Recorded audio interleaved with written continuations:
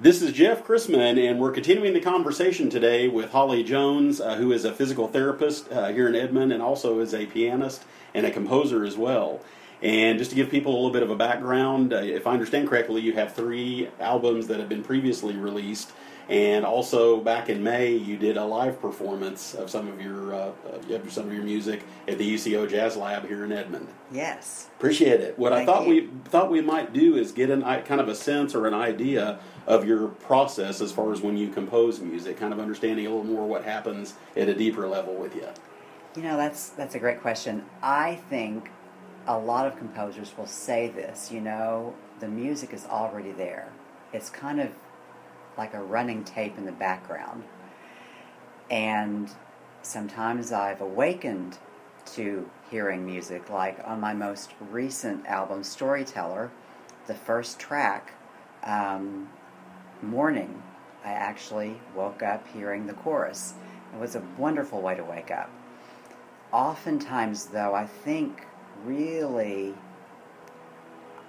I'll be at the piano, I'll doodle, as I call it, and I think it's a way to process life. Whatever's going on, it's what helps me. It's like others journal, others do other things, they run. I doodle to process, and it's interesting how this all began, because I started violin when I was 3, okay? I played for 10 years. I really did not like the violin. It was very frustrating for me. I knew that pretty early on. You're only cute for so long. When you're no longer cute, then you have to give the goods, and I didn't have it.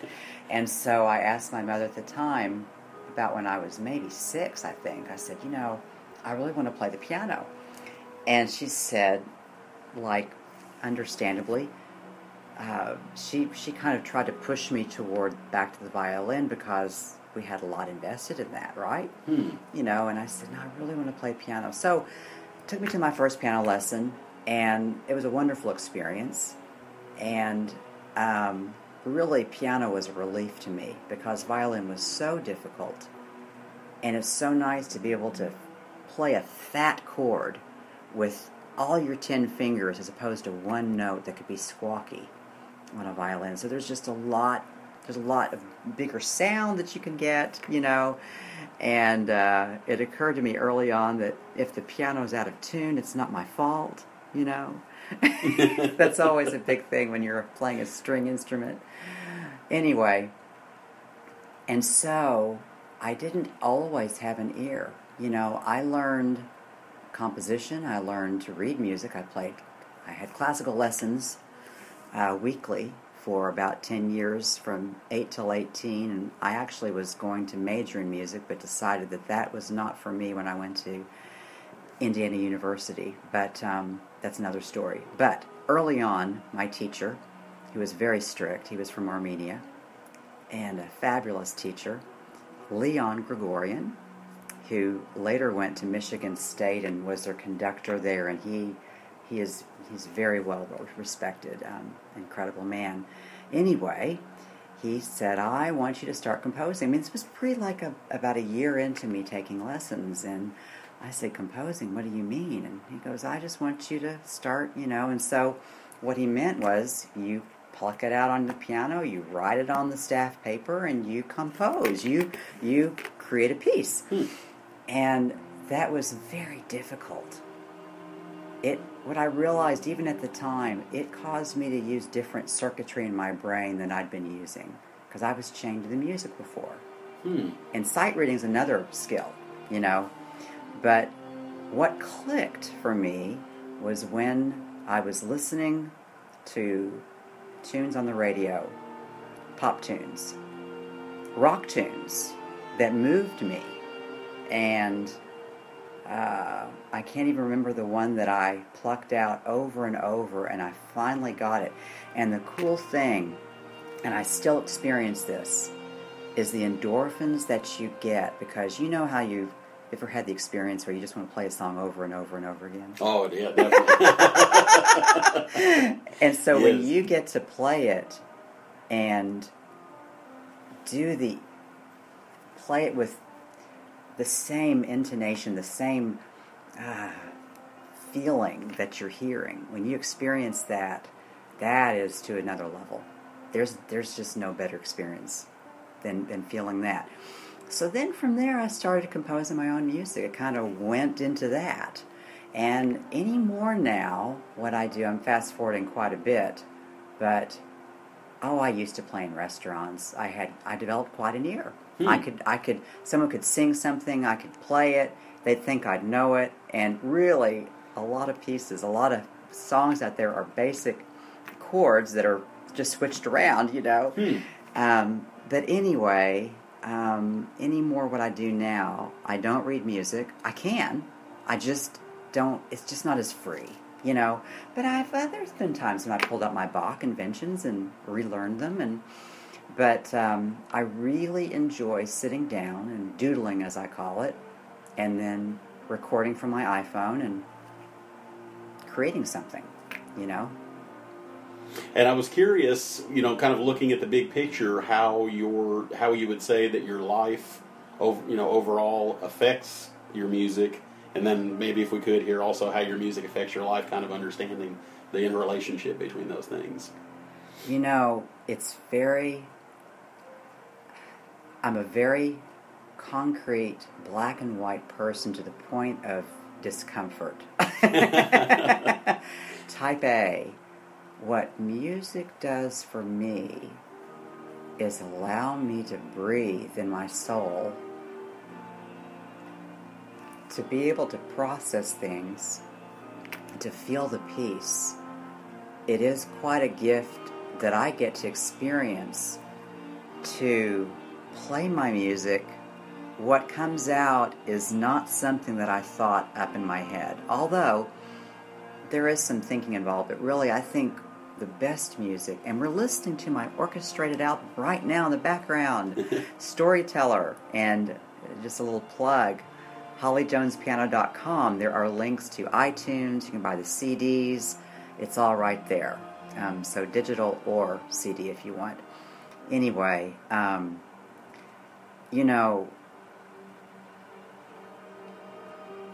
life is not linear, and we learn things in school sequentially, but life appears to be non-sequential, but actually our experiences, I think, are sequential and are perfect, mapped out learning. And so what happens is when I learn things from PT courses about, and I've spoken about this in another podcast, about being grounded, and then I ground myself with my music. There's a lily pad there, and there's a carryover that's wonderful. Learning how to be grounded in your physicality, feeling grounded in your gut, checking in. Are you reaching out too much? Are you over-efforting? How's your voice? Is your voice settled in? Or is it squeaky because you're trying too hard? All those things we need to be centered in our entire life. So when I play, a lot of things that I play are very, very soft. And I think that's important to be able to express what you're trying to say. Music, when you're not just playing chords and looking at the music and being in your head, it's actually being the music, And so you can carry that over into your everyday life of really striving to be at peace all the time. That's our job, is to be at peace and grounded. So when I'm on my piano, am I centered on my bench? I mean, there's a certain, am I centered in myself on my bench? That's what I'm trying to say. Are my hands stiff? Are they reaching out too far? Am I trying too hard? Or am I grounded in myself and letting the music come to me? That's the way I want to play. And that produces a much better sound. It produces a sound that I might not be able to get any other way. And the same thing occurs when I blend with patience. I need to be back on my heels, and my center of gravity is centered in me, not reaching out on my tips of my toes. So there's a real carryover, you know. And something interesting that kind of goes along with this. People ask me, so how do you finish a piece? How do you create a piece? I've got a great answer. I know when it's right. Unlike other things in life where you might not be satisfied, I am satisfied. I know when it's done. And it's basically paring out, getting rid of all the fluff, all the extraneous. Sometimes there might be too many notes, too many. It's just, you just let it come to you. You work through it. You might get a bridge that comes in that you know you're supposed to add in, but you don't over effort to make it work. Oftentimes I have to put a piece aside and come back to it, and it's more of the feeling that I'm trying to portray, or that I get, or a conversation that I have between two hands. You just know when it's done. And I get that, you know, and after hearing, you know, and visiting with you about how you work with patients, it seems like there are so many similarities. And I almost feel like, and I apologize, it's maybe something that I brought up before that we've talked about, but I really do get that sense when I hear you talk about this, you know, in terms of your music. Right. And also when I hear you talk about how you work with patients, it's amazing to me, the similarities, you know, the way that you approach that. That's the wonderful classroom that I get to live in. You know, they really blend together. That's kind of funny, but they do. They lily pad and overlap. You know, one thing, I'm going to lead my own interview here. That's good. That's good. See, just letting it happen. It just occurred to me. This is a good segue. Talking about Prague, going to Prague, that became an opportunity. You know, I've always wanted my stuff orchestrated. And this opportunity presented itself, and so I went to Prague in April and May of this past year, and got to be there while the orchestra recorded the orchestration. That was orchestrated by Ludek Drizhal. He's in L.A. He did a phenomenal.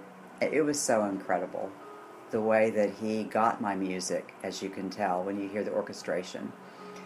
And anyway, that was an incredible process. We mixed in a studio that David Bowie had mixed in, Julian Lennon, Chris Christopherson. I mean, you could feel the vibes in there. This was outside of Prague. Wow. It was really one cool experience. So I'm very blessed. Absolutely. That kind of leads me to kind of looking at, you know, the present moment in terms of maybe understanding, you know, what you're currently, you know, possibly working on today, and as well as maybe what your, you know, your vision is or what you're looking to for the future. Well, my goal, my real singular goal is to get my music in film. I feel like it is great theme music. It's the stuff that you hear in the background.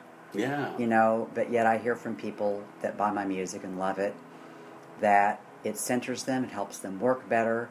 Some say that it puts them to sleep, which I find funny, but I get it. I really get it, because it relaxes them, makes them feel peaceful, you know, not bored.